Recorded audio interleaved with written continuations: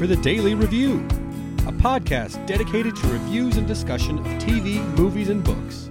Look for us at Daily Review on Facebook and Twitter, and dailyreview.com on the web. That's DALEY review.com. This is Paul Daly, here with my wife, Caroline. Hey, guys. And tonight we are doing a change of pace on the Daily Review. We are going to talk about a show called This Is Us, a show without any ghosts, goblins, lasers, aliens, big feet, Darth Vaders, nothing like that. I hope there's no ghosts. That's going to get real freaky. So the dynamic on this one's going to be a little bit different because I saw season 1 and Paul just kind of dabbled in season 1. So we are beginning on season 2 with the first episode called A Father's Advice. We're going to go by character, where they were in season 1, and try to kind of catch up with Paul here. And especially if you guys are just joining us, I can kind of give you the backstory on everybody. And then we're going to talk about where they are now and what we hope is going to happen next. Let's talk about the general premise of the show first. We have the Pearson family, parents Jack and Rebecca, and we have 3 kids, Kate, Randall, and Kevin. All right. Let's start off with Jack and Rebecca. Jack and Rebecca. What do you know about Jack? Well, I know that he's played by Milo from Gilmore Girls. Mm-hmm. And let's see, Jack is apparently Dad of the Year. They haven't given up much about that. That is the central mystery of the show, is why and how he died. What were the circumstances of his death? We knew from the beginning that he had passed by now. We get to learn a lot about him in flashback, which has made this show incredibly successful because they're able to sort of lay down little bits of information and then fill in a little bit with the backstory. Almost always reveals something unexpected, which is absolutely crowd pleasing. We expected to see Mandy Moore with Milo and he wasn't there, or something, some kind of image where it was like you expected to see them together because they had done the flashback, flash forward kind of thing, and then you expect to see them together and then they're not. So yeah, it's that she comes to the door and they're like, oh, the grandparents are here. And when they open the door, it's Rebecca and a different husband, Miguel. Oh. And so you're like stunned because you're like, wait a minute, there's no Jack. And Mandy Moore has aged terribly. The way that they age her is a little bit questionable in different episodes. Sometimes it's not so bad. I thought in this one, her wig was a little askew in a couple of the shots. And so that was a little odd. But I think generally it's actually pretty shocking how a haircut and glasses can make you look so much older. It's kind of a cautionary tale, ladies, about really paying attention to the way you accessorize and your hairstyle, because apparently if you just change those up, you can age quite a bit. And not well. Not well. Not well. The backstory on Jack is that he is considered to be pretty much Dad of the Year. He's an avid Steeler fan, and that comes up a whole bunch in season 1. Kate will watch the Steelers games with the urn of Jack with her. He was an architect. A la Mike Brady. Oh, yeah, sure. A little Mike Brady-esque. All of his children would include the triplet that passed away. So he actually has 4 children. So they consider that deceased child to be named Kyle. And then he has the triplets, Kate, Kevin, and Randall. Okay. Comes to Rebecca, I've kind of a question mark. Yeah. Okay. The tidbits that I saw first season, it made it clear that everybody thought Jack was this great guy. It was never made clear that they thought she was anything great at all. And I'm not sure, is that just I saw the wrong episodes? It's not that they dislike her or think she was a bad mom. It's just Jack was a great dad and she was their mom too. I think that a key piece of information that you need to know is that she was not the one that was keen on having kids at all. It was really Jack that encouraged them to have kids, and then to not get pregnant with 1, but 3 was a pretty unexpected surprise. Their life just became really hard, really fast. And so she was depicted as the worn out mom pretty much in the majority of season 1. And the way that they set up the dynamic between Jack and Rebecca, it really made us feel like she had thrown him out by the end of the season. That made everyone, think she was way the bigger jerk between the two of them.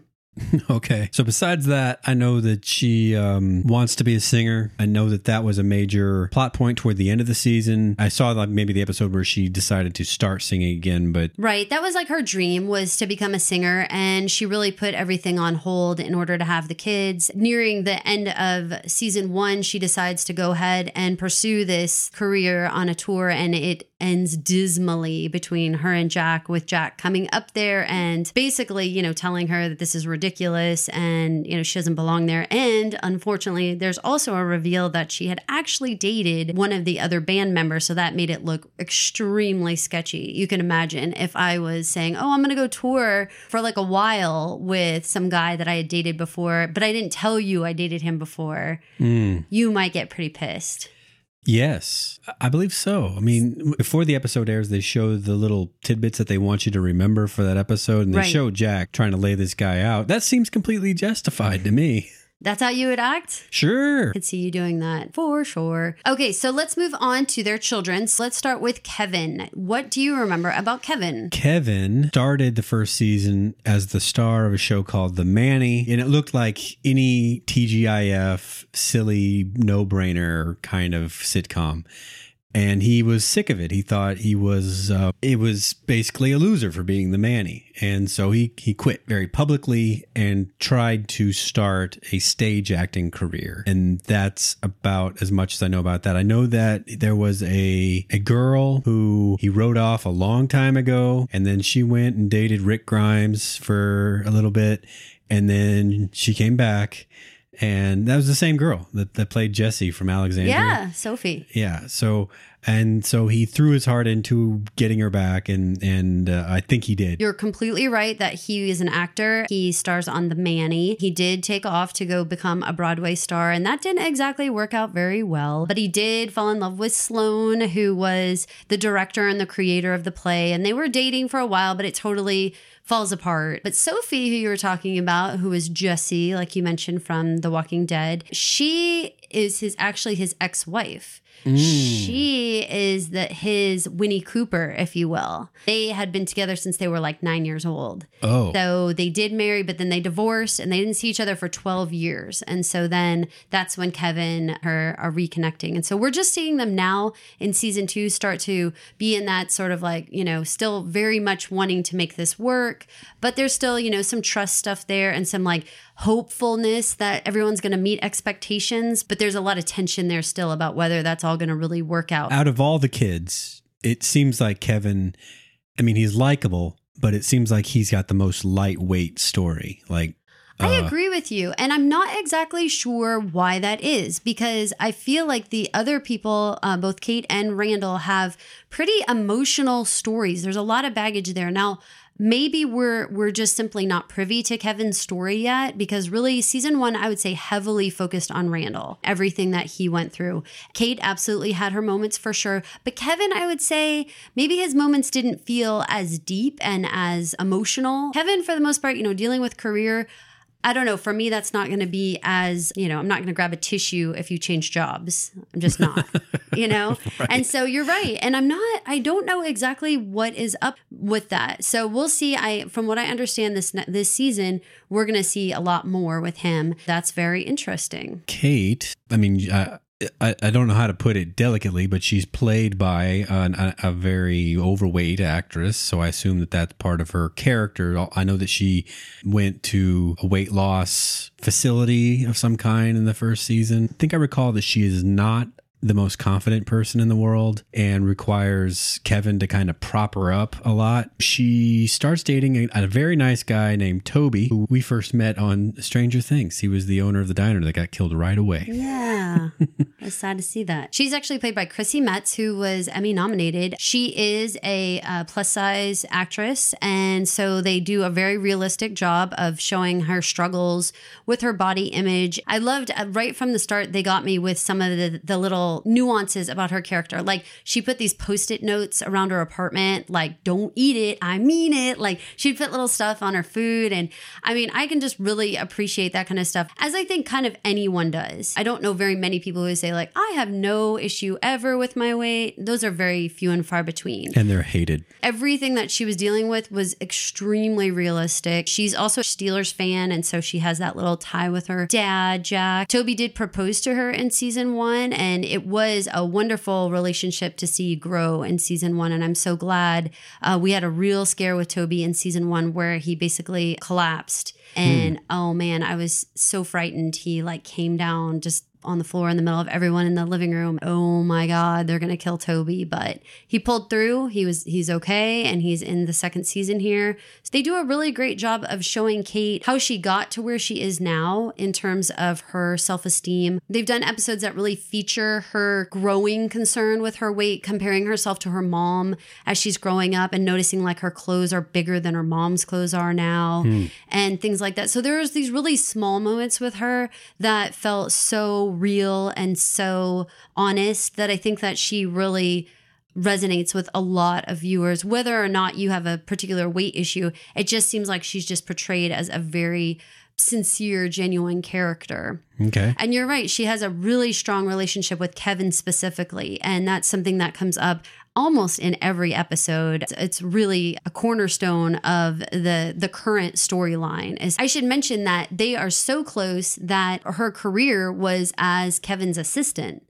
So like she never had like a career unto herself with her own goals and her own dreams. If you kind of consider that dynamic, it really creates beyond the multiples connection. There is just a real codependence between them. So our last triplet is Randall, and he is a little bit more unique. From the first episode, in most of the ways that we Americans measure adult success, Randall fits all those definitions. He's married, he's got kids, he's got a big house, fancy cars, a job no one can figure out what he does. The thing that kind of screws him up is he basically finds the father that abandoned him. Was it he went and found his dad, or was it that his dad found him? I think it was he went and found his dad just to tell him, I don't need you anymore, right? I don't need to worry about you. One thing leads to another, and dad's living with him, teaching him all kinds of old man wisdom. Randall, played by Sterling K. Brown, just won the Emmy for Outstanding Actor in a Drama. So that was amazing this past year. He is a weather trader, which is, a really complicated job to explain. He has a kick-ass wife in Beth, who I totally love. She is so spunky and cool and tells it like it is, smart, a really great counterpart to him. She can keep up with everything that he's up to and then some. She's ahead of him half the time. You're right. They have 2 kids. They're named Tess and Annie. They are like little guys. They play in a little bit, but they're not like the focus, which I appreciate. His initial origin story is that basically his biological parents were a big part of season 1. They actually showed how they met.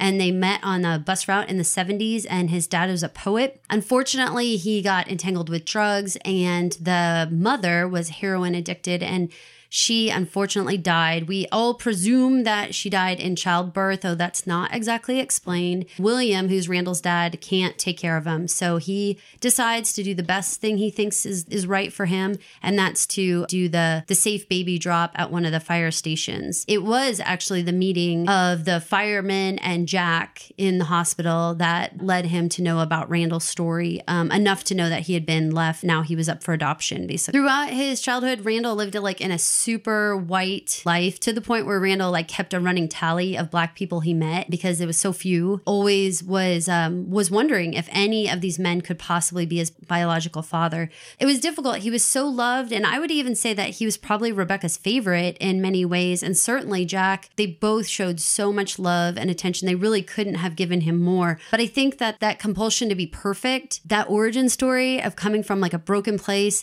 just doesn't fit that for him. He needed to fix that. We had a really amazing experience the entire season 1 with his dad becoming a part of the story. William is diagnosed with cancer, and he is basically in his last days.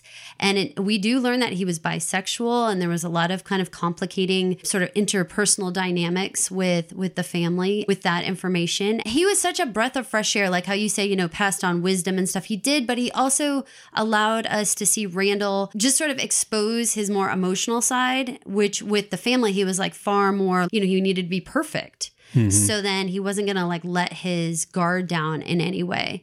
So there was so much there. It was also a super sad part when William passes away. That was really surprising and shocking, even though we knew he was passing away. We knew that, but it was still a big blow when it happened. All right. So let's start talking about episode 1 of season 2. Where we left everybody, I think we're going to pick up with Kevin first. We had left with him trying to decide whether he was going to stick around with Sophie or whether he was going to go be a part of a movie. It looks like Kevin decided to go with the movie and try to do long distance relationship with Sophie. We found out a little bit extra about Sophie. Her mom is not doing terrifically, and so she is then constrained from being able to go out to see him. We start this season premiere as on their birthdays, the triplets' birthday again, just like we did in season 1, where it was their actual day of birth. This is their 37th birthday, and so Sophie was going to come out and celebrate his birthday with Kevin. The sort of tension between them is that,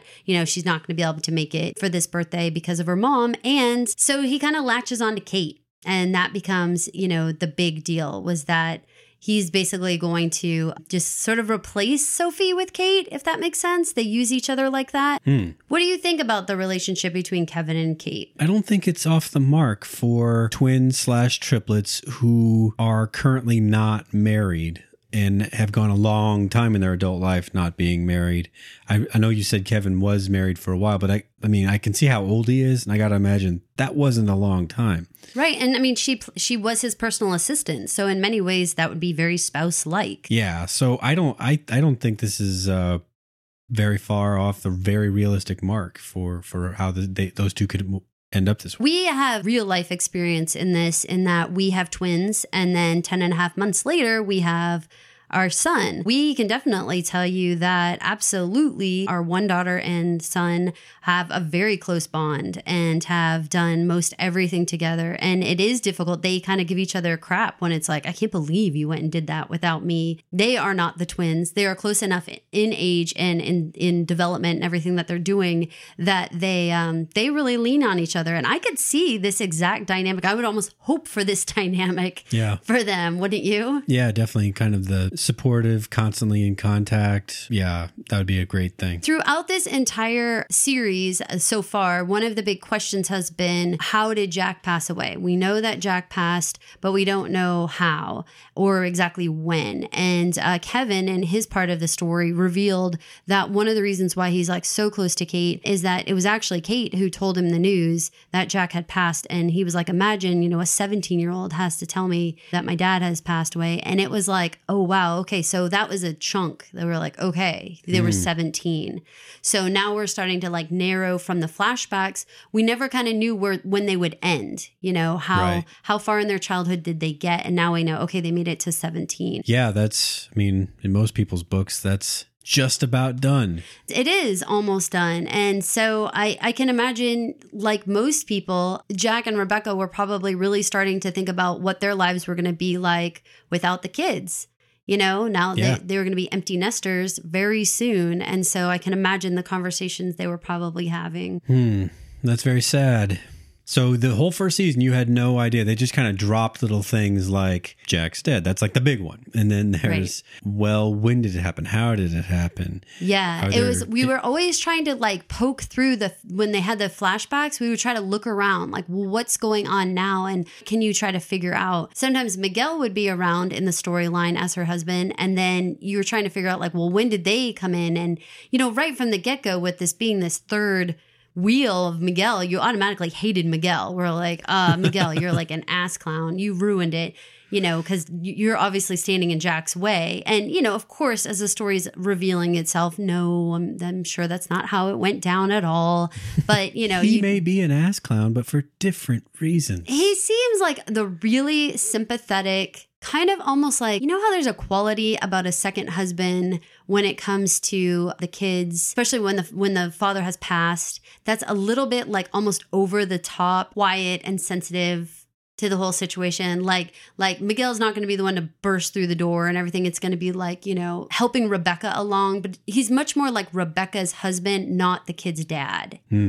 So there's like that quality. There's a lot of respect. They actually give quite a bit of room, I think, to Jack. It never feels really like Jack's gone. It really feels like they're all living like he's still there. That's probably part of where this family is going to have to process too, is my gut feeling, is that we're so focused on Jack, and Jack's not even in the show in current timeline. Right. That says an awful lot, right? He cast a very long shadow. Yeah. I mean, so when we went to the ATX Television Festival, We got to see one of the presidents of NBC. We got to see Ken Olin, who is one of the executive producers, and he directs several episodes. He directed the episode that we're talking about, and we got to see Milo. Mandy was supposed to come, but she canceled, so it was just Milo. He was as charming in person as you would think he is. Milo was a representative of the whole show. Then it's sort of like, again, it's like, wow, I mean, we have this very ensemble cast,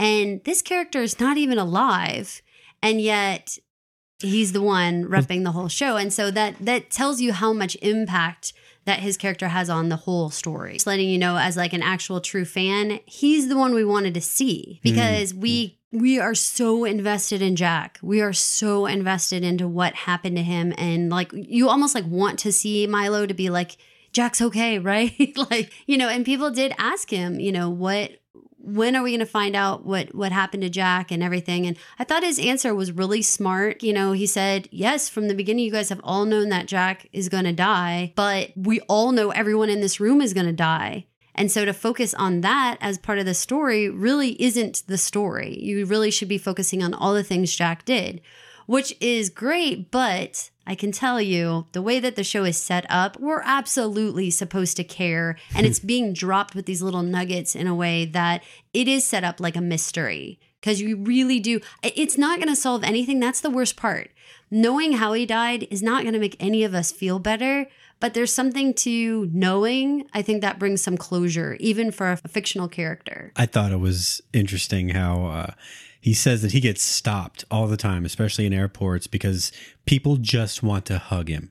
Oh, that's so sweet, right? It is. Okay, so let's move on to Kate and her current storyline. She is still with Toby, and they were moving in at the end of the last season. They're doing really well. She has decided to pursue her own singing career, which I think is a real big theme in this show of repeating the cycle of whatever your parent did. And so I think that it's very telling that she chose to be a singer. I didn't make that connection. That makes a lot of sense now that you've said, I mean, look at what the kids are doing compared to their parents. You know, it's a pattern. Interesting how that whole plot line worked. What did you think of the audition process? Like, do you feel like it played out pretty realistically? Did it surprise you? Did in different ways, because I don't know. I do think, this is just me, maybe I'm a jackass, but I do think he can say that her voice wasn't good enough, and it wasn't as good as Amber's voice. But to pretend that your lead singer's body image doesn't factor into what you're trying to sell when you have one of those commercial like wedding bands or whatever that is, that doesn't, I mean, come on, guy. Let's all be real here. I'll go 50-50 on that with you. I think it was a really cool twist in that they made it out like that is what it was all about, that it was all about her weight. And so, you know, she needed to take a stand about it. And at the end of the day, I thought that the audition director there had a really good point that, you know, all of these other girls have been working on their craft since they were 16 years old. You clearly are out of practice and don't have as much training as they do. You can't come in here and claim you're overweight and that's why I didn't pick you when you're subpar in your talent. Mm-hmm. And that part is like, oh yeah, because this show is a good mirror to the majority of the audience and saying like, you know, how many things are you blaming on something that you think is, like you just said, like a no-brainer? Of course her weight would matter. But she didn't even apply herself. Like she wasn't practicing and taking all these classes and doing everything to prepare for that audition. It was just all about like, well, if I have enough guts, then I should get it. Doesn't always work out that way. I think most of the time it doesn't work out that way. You know, you have to have the guts, but you have to have put in the work. Kind of appreciated. They rarely turn on a dime on characters like that because she's always been a very sympathetic character. You've always felt like, oh man, we're all very much rooting for Kate. But in that moment, it was kind of like, oh, Oh, he's kind of right, Kate. Amber was better than you. Right. The backup singer. Right, exactly. What did you think of the dynamic with Kevin and Toby and their sort of feeling of possession over Kate? They probably needed to have that conversation out of earshot, for one thing. But that's also very believable, where I don't know that two men would get to the point of actually saying all the words that they said all in one conversation all at once. But this is TV, so some things have to kind of be accelerated. But the point was good. It was, you're the brother, I'm the boyfriend. I need you to take a more brotherly traditional role so that I can fill more boyfriend role, which you're kind of horning in on right now. Yeah, definitely horning. I mean, the things like, how would you feel if like my brother was always like paying for us when we went out to dinner and that type of thing? Would you feel like, hey, dude? I'd feel like it's about damn time. Scene. My brother pays his way. Don't be a weirdo. But I feel you. Like, you're right that one of the semi-unrealistic things about the show is that every character does a pretty good job of expressing themselves in a variety of ways, probably not true to life. There are definitely people in real life who are very unsatisfying with your interactions with them, where you do not get the information you were hoping for, maybe ever. They never cop to whatever the hell they were really feeling. Does this sound familiar? I don't know anyone like that. I don't know a single person like that. You don't know anyone who clams up and won't just explain their emotional issues? Only people I associate with are very forthright. They have no trouble expressing their emotions or getting in touch with themselves. That's a fact. That is the only person you deal with, isn't it? My life experience is that I might have a person who's a little more reserved and wouldn't come out on the sidewalk and express himself in quite the same ways that Toby did. I don't know this person. You'll have to introduce me sometime. Speaking about this whole pursuing this cycle of your parents, we have Randall, who has decided that in order to honor his fathers, both of those fathers' passings, he wants to adopt a child.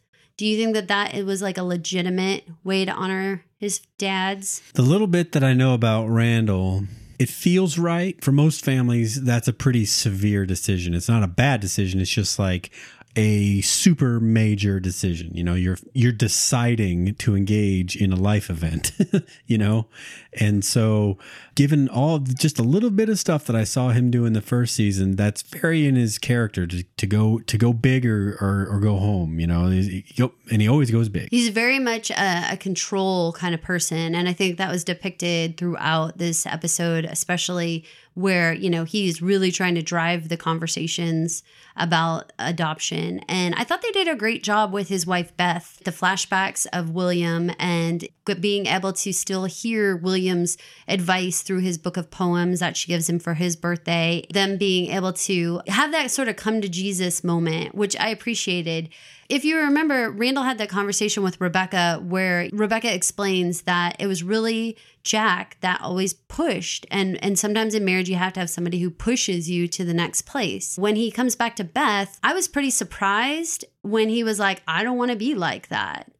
What did you think about how they were like, we need to alter this together? At the end of the day, he still wanted to figure out a way to do this adoption, right? But he couldn't go into an adoption with a partner that he was dragging along, which is what he had been doing. So he needed to find a way to appeal to her in a way that was like, we need to go, do this together or not at all. Because he wasn't going to be able to do it alone. He didn't say it like that. And I think that's what's interesting. He didn't say either like get with the program or else. It wasn't like that. It was like, we need to alter the plan so that everybody's comfortable with this. So how are we going to do that? And I think that's like a fresh approach to what we usually see on TV. I mean, it usually is a father saying like, get with the program or get out kind of attitude, right? Yeah. Or even the mother saying, get with what I want to do or get out. So the idea of having characters on TV that were actually saying like, if you're in a marriage and you love each other, then you guys need to alter the plan, not demand each other, meet the plan, make the plan meet one another. Right. We're the only ones in charge of the plan. Yeah, like we can change it in any way we want. And I think that that's something that I applaud the show for being very forward thinking in that way. Ultimately, Beth brings forth this concept of like, why don't we adopt an older child and try to give them something that we know for a fact that they would never have? What do you think about that idea? You know, adopting a newborn is very different from adopting an older child. This is not going to be a very popular opinion, I'm sure. But just from a TV watcher standpoint, I've seen that plot in Parenthood. Erica Christensen and her husband, they want to adopt a baby, and the one that they get is like 12, and they just move forward with it. And for about a season, he's a real handful, and then after that, he's okay. You know that plot line? Sure, so sure. I feel like I've seen that, and so if this child comes in and is a jackass, I mean, I'm going to have seen that recently. Right. know? So it'll be interesting if they do find a way to do this in a fresh way, because you're right. I mean, I think it's very foreseeable that anybody who has been through any type of foster care or, you know, was abandoned in any way and is older is going to come with their baggage. And so for sure, that is going to be a huge problem for the whole family. But at the same time, I hope they find a way to make that more interesting. And like you said, we've seen that in many other shows before. It's very noble. It's very, you can't say anything bad about that decision really in that they're trying to help in just a tiny piece, a part of society that's important to them. That's great. It's just, as a TV watcher, I want to see something new. Forward to seeing what happens with that story. Last but not least, certainly the one that we care the most about right now is Jack and Rebecca, finding out more about their story. We left them where we thought Rebecca was basically like throwing him out. That really left a bad taste in my mouth that, you know, what the hell with Rebecca. This whole episode really turns things around. We have a flashback where we are basically meeting up with them the morning after the fight, and they have that diner scene with the kids. When I say as a TV watcher, I want to see something new, that was kind of a fresh take on your mom and I need to talk to you, we're getting divorced. That wasn't what they were talking about. It was your mom and I need to talk to you. We're just really mad right now. We can't look at each other for a little bit, but we expect things will get fixed pretty soon, just right now, you know? I kind of wonder if they have like psychologists or something like on the writing staff or like as like consultants or something, because doesn't that seem like a way healthier way to do it instead of just like hating each other in front of the kids with like zero explanation, and then just all of a sudden one day you say, we're getting divorced. Like they're actually like preemptively saying, we're arguing right now and it's going to be like intense and we may even need to be apart from each other for a little while. Like that's very, again, very open. Is it realistic? I don't know. It's certainly healthy. Yeah, it's a good example for all of us. Right. Exactly. Exactly. I kind of feel that way about a lot of these discussions, right? You kind of look at them and you're like, oh, maybe I should have talked like that. What would Jack Pearson do? Exactly. What did you think about the interaction with Jack and Rebecca when Rebecca comes to the door to finally have had this epiphany that it wasn't just that she gave up on this singing dream, but that she gave up things and he gave up things, but together they realized this much larger dream and it was worth it. That whole scene was, I keep saying, as a TV watcher, really, I haven't seen anything like that where, well, for one thing, the wife comes to get the husband and is like, you know, right or wrong, we need to work on this together, not apart. Come on. And then his whole business about his alcoholism was, since I hadn't watched last season, I don't know if that was a major theme that had crept into episodes, you know, taking too many drinks here and there. Well, yeah, it had been a previous issue for him. And so it was something that was like on the table lingering. And when he opened the door, Milo did a good job of playing it subtly, but I knew he was drunk instantly when he opened the door because it's subtle. But if you watch him and you watch the way he acts, I mean, it's very like a little bit off from the Jack character you're used to. I mean, he slurs his speech. His eyes are kind of half closed. He moves slowly and ponderously. Yeah. All that stuff. Well, you having not seen him that much, I didn't know what you knew about his mannerisms or the way he speaks or anything. But from, someone who's watched a whole bunch, I can say he is like an animated person. So for him to be so sluggish, it was instantly like, oh my God, which that is probably my only about that scene is that I don't see how there's any possibility that Rebecca wouldn't have said, you're drunk. And I mean, if we could pick that up as the viewers, then I feel like she would have stopped almost mid-sentence and was like, have you been drinking? Well, it maybe with the smell factor, but she didn't let him say anything for a long time. She had her piece to say and she said it. And that's when he said his thing. And that's when it had that false ending that I totally bought, because that's what every other TV show would do in that scene. It would become, well, that's the season's journey for these two, is getting back together. And I, again, was like, I've already seen that. And so then when the lights come back on and she knocks on the door and is like, get in that car, that was something totally brand new. And that he went with her was also amazing. I just love it when TV shows don't waste my time, and they show me something new, but they don't waste my time and just stretch out a plot that I've already seen, on Melrose Place or whatever. It makes me so happy to hear you talk this way, because this was not a show that Paul necessarily was super interested in covering. And when I say he just sort of glanced over during season 1, he really did. So by the end of one episode, y'all, he was like, whoa, this show is doing something new. And, to see his eyes light up over there just talking about it is like, see, it's totally worth watching. And it's the type of show that the way that it skillfully reveals those things, like him closing the door, and you really thinking there's no reason why those credits shouldn't have just run right then. Honestly. I mean, that could have easily been the last scene, moving on to the next episode. Yeah. But to not even have that be the big moment, to actually have more in this episode that actually was more of a gut punch than that, is that's why This Is Us is Emmy nominated show, because it just does so much in an episode. So, we leave with Jack going in the car with Rebecca, and she's saying, in a couple months, this is all going to be behind us and this is all going to be forgotten. And then, the camera kind of switches and we realize that she has a Ziploc bag on the seat and not Jack. If you glanced at the Ziploc bag, yeah, it was like a watch, a ring, a billfold. So that's what the coroner gives you as your personal effects. So it was everything that would have been on his body. Now, the only good news about that to me was that all those things existed. And why I say that is because when she pulls up to the house and they show Pearson on the mailbox, and then they back off the shot and the house is all burned. At least in my heart of hearts, I have to think Jack wasn't burned because his wallet and his ring and all that stuff wouldn't be in that bag.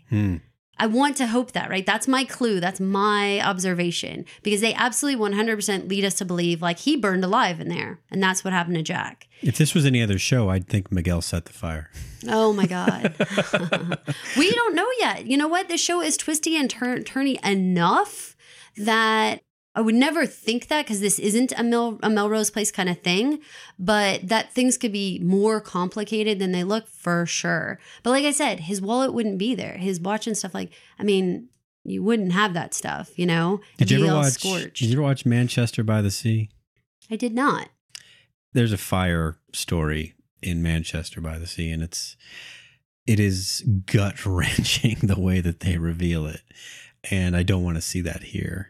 Because that's actually too much. That was I can't watch this anymore. It's so bad. I really hope that they don't exploit the audience and their love of Jack and make it awful like that. I can't really imagine that they would, because just the emotional moments of, having Rebecca beat on the steering wheel and scream and cry and all that stuff is oh my God, that's so much. But if we have to actually visually see stuff, which I'm sure, I think we're going to see up to the very moment he takes his last breath, and maybe even more.